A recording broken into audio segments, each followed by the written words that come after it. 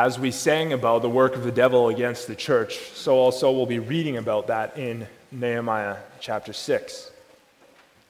Nehemiah chapter 6, which you can find on page 553 of your Pew Bible. Up to this point, we've just had Nehemiah come back from rebuking his Jewish brethren for selling their fellow Jews into slavery. And he has begun to provide for them. Now, chapter 6, we read, "Now it happened when Sanballat, Tobiah, Geshem the Arab, and the rest of our enemies heard that I had rebuilt the wall, and that there were no breaks left in it, though at the time I had not hung the doors and the gates, that Sanballat and Geshem sent to me, saying, 'Come, let us meet together among the villages in the plain of Ono.' But they thought to do me harm. So I sent messengers to them, saying, 'I am doing a great work, so that I cannot come down. Why should the work cease while I leave it and go down to you?' But they sent me this message 4 times, and I answered them in the same manner. Then Sanballat sent his servant to me as before, the 5th time, with an open letter in his hand. In it was written, 'It is reported among the nations, and Geshem says, that you and the Jews plan to rebel. Therefore, according to these rumors, you are rebuilding the wall, that you may be their king. And you have also appointed prophets to proclaim concerning you at Jerusalem, saying, there is a king in Judah. Now these matters will be reported to the king. So come, therefore, and let us consult together.' Then I sent to him, saying, 'No such things as you say are being done, but you invent them in your own heart.' For they all were trying to make us afraid, saying, 'Their hands will be weakened in the work, and it will not be done.' Now therefore, O God, strengthen my hands." Afterward I came to the house of Shemaiah, the son of Delaiah, the son of Mehetabel, who was a secret informer. And he said, "Let us meet together in the house of God within the temple, and let us close the doors of the temple, for they are coming to kill you. Indeed, at night they will come to kill you." And I said, "Should such a man as I flee? And who is there such as I who would go into the temple to save his life? I will not go in." Then I perceived that God had not sent him at all, but that he had pronounced this prophecy against me because Tobiah and Sanballat had hired him. For this reason he was hired, that I should be afraid and act that way and sin, so that they might have cause for an evil report, that they might reproach me. My God, remember Tobiah and Sanballat according to these their works, and the prophetess Noadiah and the rest of the prophets who would have made me afraid. So the wall was finished on the 25th day of Elul, in 52 days. And it happened when all our enemies heard of it, and all the nations around us saw these things, that they were very disheartened in their own eyes, for they perceived that this work was done by our God. Also in those days, the nobles of Judah sent many letters to Tobiah, and the letters of Tobiah came to them. For many in Judah were pledged to him, because he was the son-in-law of Shechaniah, the son of Arah, and his son Jehohanan had married the daughter of Meshullam, the son of Berechiah. Also, they reported his good deeds before me and reported my words to him. Tobiah sent letters to frighten me. So far. Beloved congregation of our Lord Jesus Christ, today you see here in front of you 3 men who are going to commit themselves to the work of the Lord in a special way. The task that they are about to embark on has the potential to be very daunting. They'll be giving up time with their wives and children in the evenings to be involved with kingdom work in a very unique way.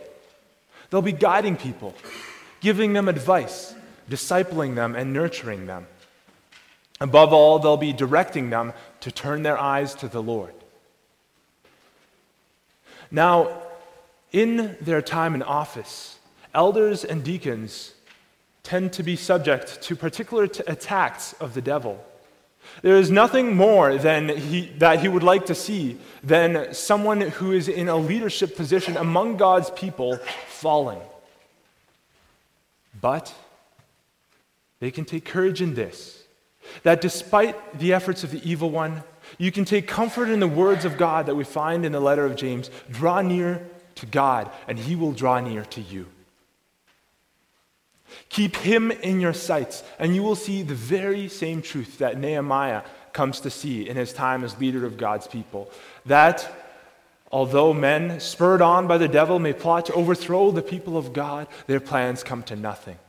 They may seem to be winning for a time, but at the end of the day, the work of God overcomes the craftiness of those who are tools in the devil's hands. And so I bring you the word of God as summarized under the following theme. The work of God overcomes the craftiness of this world. And the work of God overcomes the craftiness of this world. And we'll see a blatant distraction, an open letter, a false prophecy, and finally a stunning conclusion.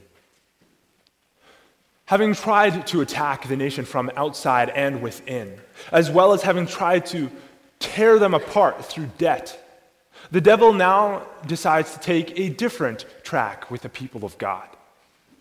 Instead of getting the people as a whole to give up, Satan decides to change his focus. He decides to go for one man, Nehemiah. After all, if you can cut off the head of a movement, theoretically the rest should die, right?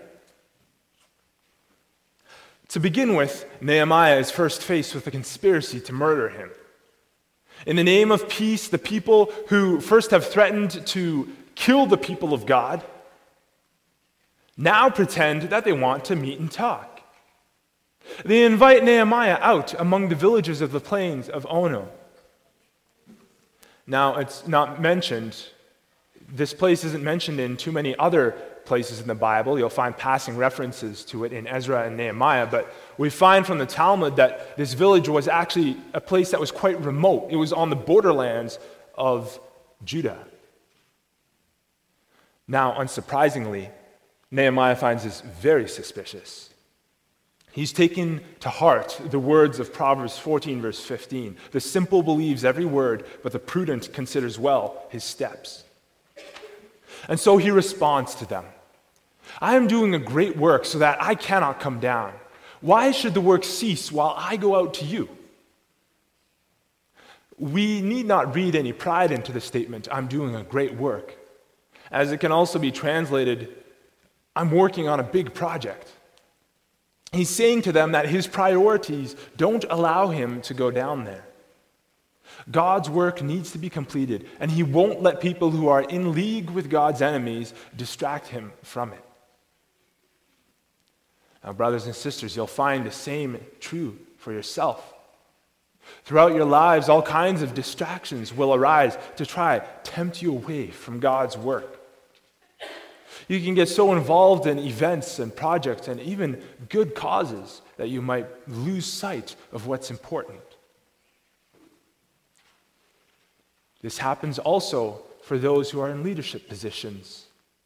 You'll find people who you'll find you're facing with people who are struggling with sin and who might end up distracting from the bigger issues. Others can try attack character or motivations. Now, we need to move away from these kinds of focuses, whether it's in a position of someone who is in the office of leadership, or it's in the position of a brother or sister in Christ who is moving to face someone who is struggling. We need to move away from these things and move back to the Word of God, to have that as the central focus, to bring those we speak with back to the Word of God, not to be distracted from the Word of God, but to let the work and the Word of God be our motivation for every aspect of life. Because as we find Christ himself speaking, he says, seek first the kingdom of God and his righteousness, and all these other things will be added onto you. Now, having failed in their first attempt to distract Nehemiah from the work of God, these men who are instruments of the devil try again. This time, the devil tries to overcome the work of God with twisting words. 4 times the accomplices of Geshem the Arab have tried to persuade Nehemiah with nice words to come to a meeting with them in the plains of Ono. But he refused to be tricked. Now, having realized that he has seen through their schemes, they become frustrated and angry, and so they write an open letter. Now, today, what we think of an open letter is different from what they saw one as being in the past. Today, we think an open letter is something that someone writes and then maybe posts on a news website or writes on a Facebook wall and then also sends to that particular person. But an open letter back in the day was somewhat different from what they have here. Back in the ancient Near East, diplomatic letters would be sent in a silk bag that's tied up and that's sealed with a wax seal. Now, an open letter was one which was given to the messenger to pass on without any seal attached.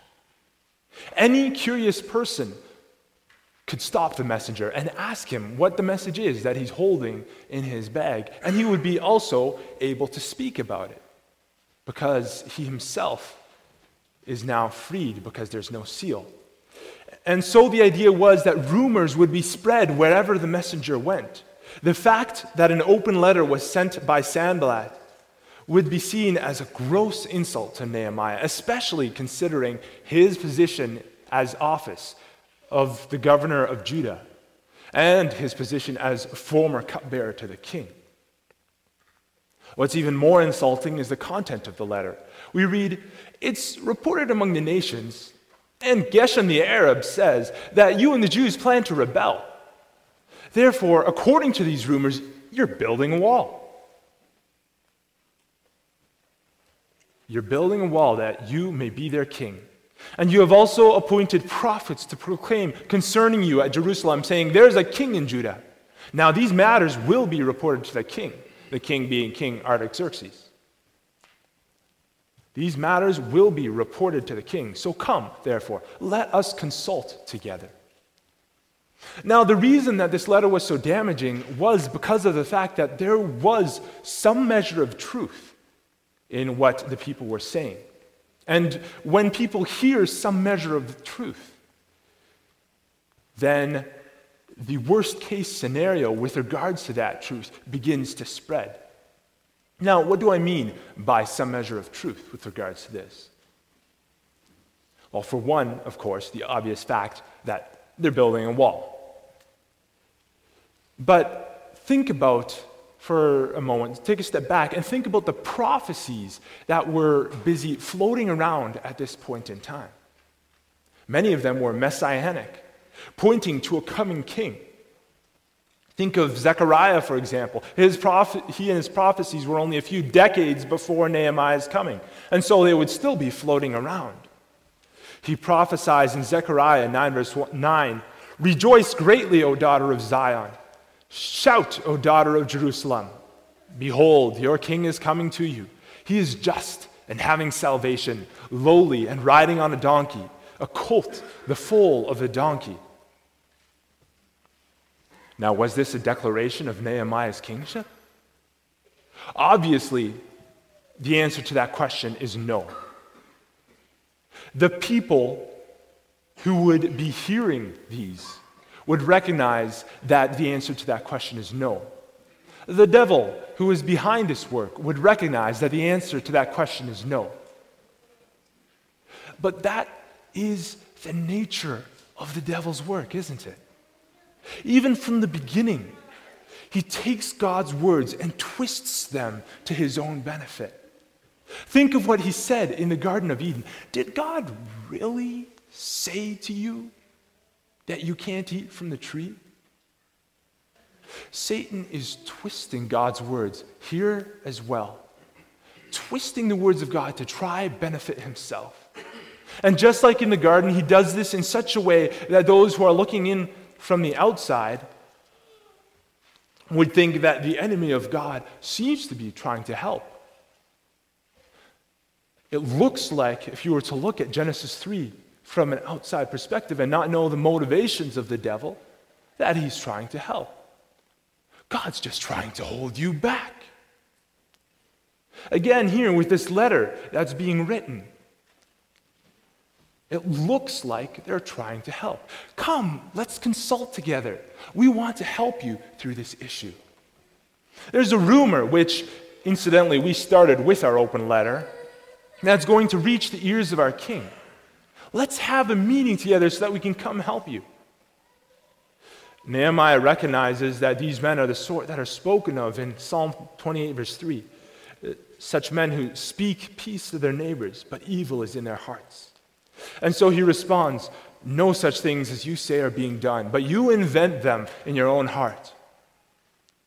He sees that they are trying to weaken the people of God through fear, because if the people know that there's potential for King Artaxerxes to come with all his armies and crush them, then they'll stop from the work. He sees that they're trying to weaken them. And so instead, he sends up a prayer to God. He recognizes how precarious his own situation is right now. And so he says, now therefore, O God, strengthen my hands. He asks that this time of testing can be one that actually brings them out stronger. Nehemiah knows that there will be those who speak evil of the people of God. And sometimes this is our only recourse. Sometimes our only recourse is to send up that prayer, now therefore, O God, strengthen my hands. To leave the outcome in the hands of God and to simply and quietly walk in our obedience to Him. Finally, having failed to distract Nehemiah from God's work, and having failed to undermine God's work by twisting his word, the people opposing Nehemiah decide to try something even more subtle. They try to undermine Nehemiah's integrity and to undermine the trust that he has in the very God who commissioned him to begin this kingdom-building work. We read that the final attack on Nehemiah himself comes from the very inner circle of Nehemiah's trust, one of the prophets. This one man who should have been so close to God that he chose to stand against God in this way should bring us sorrow. Because it makes us aware that even those who are in positions of trust can fall under the sway of sin. It gives us extra reason to pray for those who are in those positions. That God would guide them, that God would guard them and keep them close to Him in their walk. And it gives those of us who are in those positions extra reason to keep guard, to keep watch, and to pray to God that He would guide and guard them. In verse 12, we see that this man was given money by Tobiah and Sanballat to try to deceive Nehemiah. Now, whether he was so easily swayed to betray Nehemiah because of the great poverty that we read about in the chapter before, or simply because of greed, we aren't told. All we're told about is this betrayal of trust. A betrayal that is ultimately a betrayal of God. We read that Shemaiah was a secret informer. Now, the word that's translated here as secret informer in the NKJV would actually be better translated as someone who is shut up.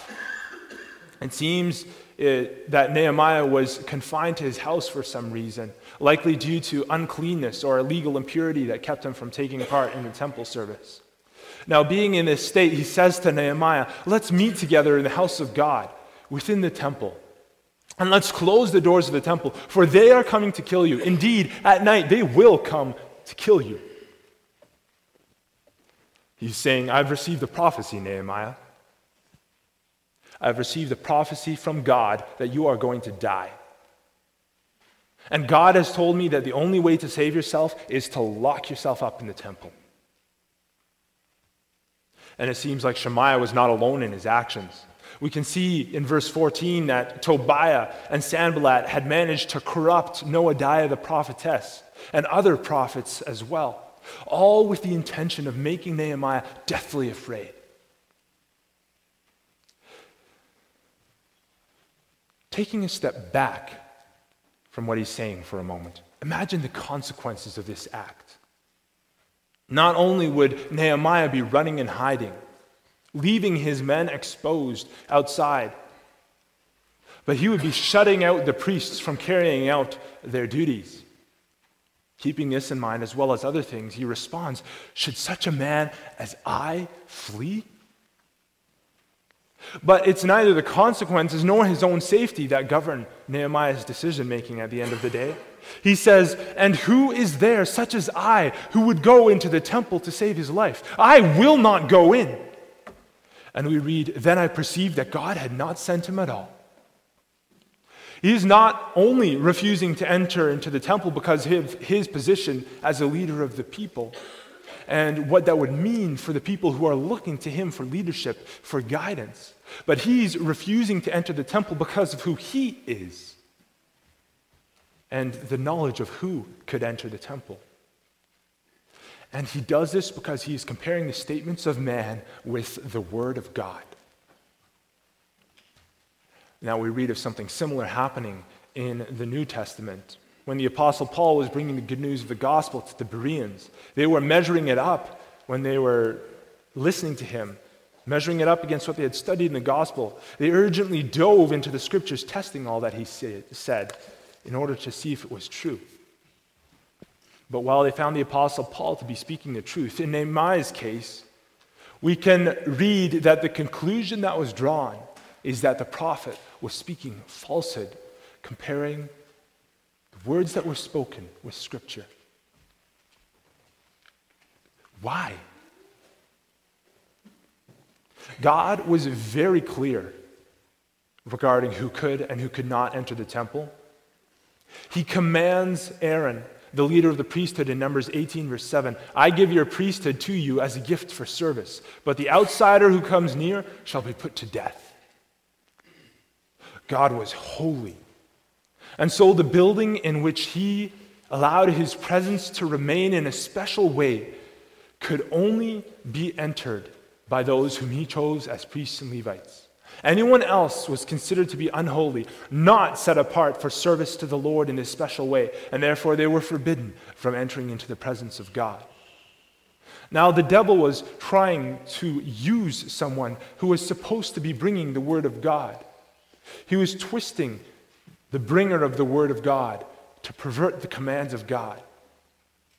This is not a new trick, but a very old one of the devil, and one he brings back time and time again. How greatly this highlights for us the importance of spending time in the Word of God so that we can become more and more aware of the tricks of the devil and that we can become more and more aware of the commands and the promises of God.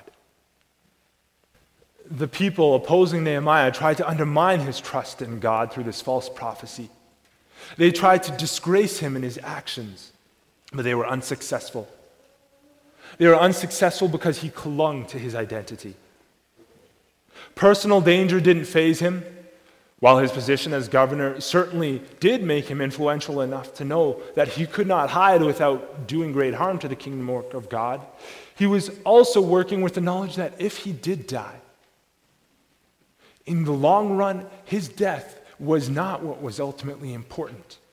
His life was dispensable when it came to the important kingdom work of God. And he, therefore, would not let the chance for an evil report to undermine and to damage the work that he was doing, because he was working for God's glory. He put his trust in God. God was ultimately carrying out was for his glory, for the advancement of his kingdom. And that mattered more than anything else because he knew who God was. Now, despite the craftiness of the enemies of God, Nehemiah was able to pull through. Despite the devil doing his best to frustrate God's kingdom work, the wall was finished on the 25th day of Elul. The speed that it was finished was all the more stunning, considering that Nehemiah's plans began in the month of Nisan in the spring, and now it's only the end of summer. What a great triumph this was in the midst of great attempts to distract. When the enemies heard of the triumph of the Jews and the nations around saw what had been accomplished, they were disheartened because they saw that they had it wrong from the start. First, they thought that they could scatter the people through threats and through violence. When that didn't work, they thought that if they killed Nehemiah, they would be cutting off the head of the movement and the rest would collapse. But with the speed and the success of the building, despite all of their attempts to frustrate and destroy, they could only reach one conclusion. Nehemiah writes, they perceived that this work was done by our God. They finally realized what we have been reflecting on since the beginning of this sermon series. They finally realized that this is not a question of Nehemiah. This book is not one that's focused on how to be a Nehemiah, great leadership like Nehemiah. No. Rather, they finally realized that God had once again risen to the defense of the Jews. No longer were the Jews a reproach in his eyes or in the eyes of the nations around. No longer were they suffering the consequences of their sin. They were now clearly and visibly enjoying the fruits of repentance and the protection of their God. Now, realizing that they were standing against God, did the enemies give up? Did they turn around and join the people of God, submitting themselves to the rule of a God who is clearly more powerful than they? No, they did not. And somehow, this shouldn't come as a surprise to us. It should bring us great sorrow, but it shouldn't come as a surprise. Think of when Jesus Christ himself proved that he was from God. In John 11, he raised Lazarus from the dead. But the Pharisees plotted to kill him and to kill Lazarus again. Even when Christ was raised from the dead himself, the chief priests, they didn't question the events of the resurrection. They didn't even question the resurrection itself. You would think that this would be a chance for them to fall on their knees, crying out for forgiveness and turning to their only hope for salvation. But instead, they bribed the soldiers who had witnessed the resurrection to spread lies about what happened. They redoubled their efforts to persecute the people and extinguish the last remnants of Christ's followers. What could cause men to do this? What could cause men to continue to fight when they clearly recognize that they are fighting against God? We know the reason. We find the answer in Ephesians 6, verse 12. For we do not wrestle against flesh and blood, but against principalities, against powers, against the rulers of the darkness of this age, against spiritual hosts of wickedness in the heavenly places. Ultimately, the devil is behind it. The prince of darkness is driving it. Yes, Satan has been defeated in Christ's sacrifice on the cross, but he won't give up easily. He'll drive on those who fight in rebellion, those who have entrenched themselves against God. He will take advantage of their hatred for God, their hatred for his people, and he'll spur them on. And they will persecute the people who stand for God. We can see that already taking place at the end of our passage here in Nehemiah 6. Yes, the Jews had a victory in getting the walls up. But at the end of Nehemiah 6, we read about how conspirators among the nobility, the elite, the rulers of Judah have begun to align themselves with Tobiah, to speak well of him before Nehemiah in an attempt to pacify him, to pacify Nehemiah and to betray his secrets to Tobiah. And all the while, Tobiah himself is sending threatening letters to Nehemiah, hoping to bring him down with fear. And the devil is behind it. Now, we can't necessarily conclude that all of these people who were nobility and rulers in Judah were absolutely corrupt to the heart. In fact, we realize from reading this, they play a little bit of family bingo here. They had pledged, many in Judah were pledged to him because he was the son-in-law of Shechaniah, son of Ezra, and the son of Jehohanan, and his son Jehohanan had married the daughter of Meshullam and the son of Berechiah. So there were family connections that were holding them together. And they say family, that blood is thicker than water. Well, in the case where someone's deception isn't complete, it's not completely clear in the eyes of people, then they will continue to hold close to those who are family, to those who they are related to and who they're friends with. And Tobiah was appeasing them, while at the same time behind their backs sending these letters. But the devil will even take advantage of that. But there is hope.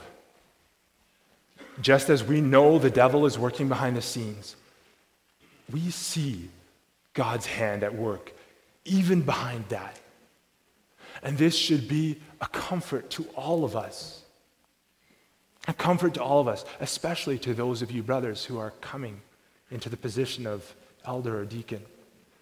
Whatever we face, remember that God is ultimately in control and can even turn that.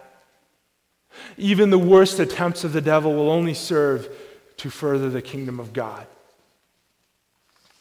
In all things, God works for the good of those who love him. And that even goes for those who are facing the terrors that the devil tries to visit on them. God is there. God is there. He has the big picture in hand. He has it under his control, despite the fact that we might not necessarily feel it. And while the devil may rage, while he may marshal his forces against heaven, the King of heaven laughs him to scorn. He is the one who is ultimately in control, and his love for his people is everlasting. As we read in Romans 8, verse 35 and following, who shall separate us from the love of Christ? Shall tribulation or distress or persecution or famine or nakedness or peril or the sword? As it is written, for your sake we are killed all day long. We are accounted as sheep for the slaughter. We're accounted as people who can easily be taken advantage of and who can be destroyed.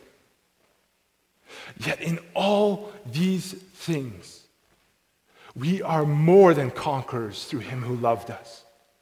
For I am persuaded that neither death nor life, nor angels nor principalities nor powers, nor things present nor things to come, nor height nor depth, nor any other created thing shall be able to separate us from the love of God that is in Christ Jesus our Lord.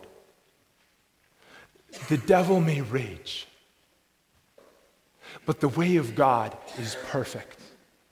The promise of the Lord proves true.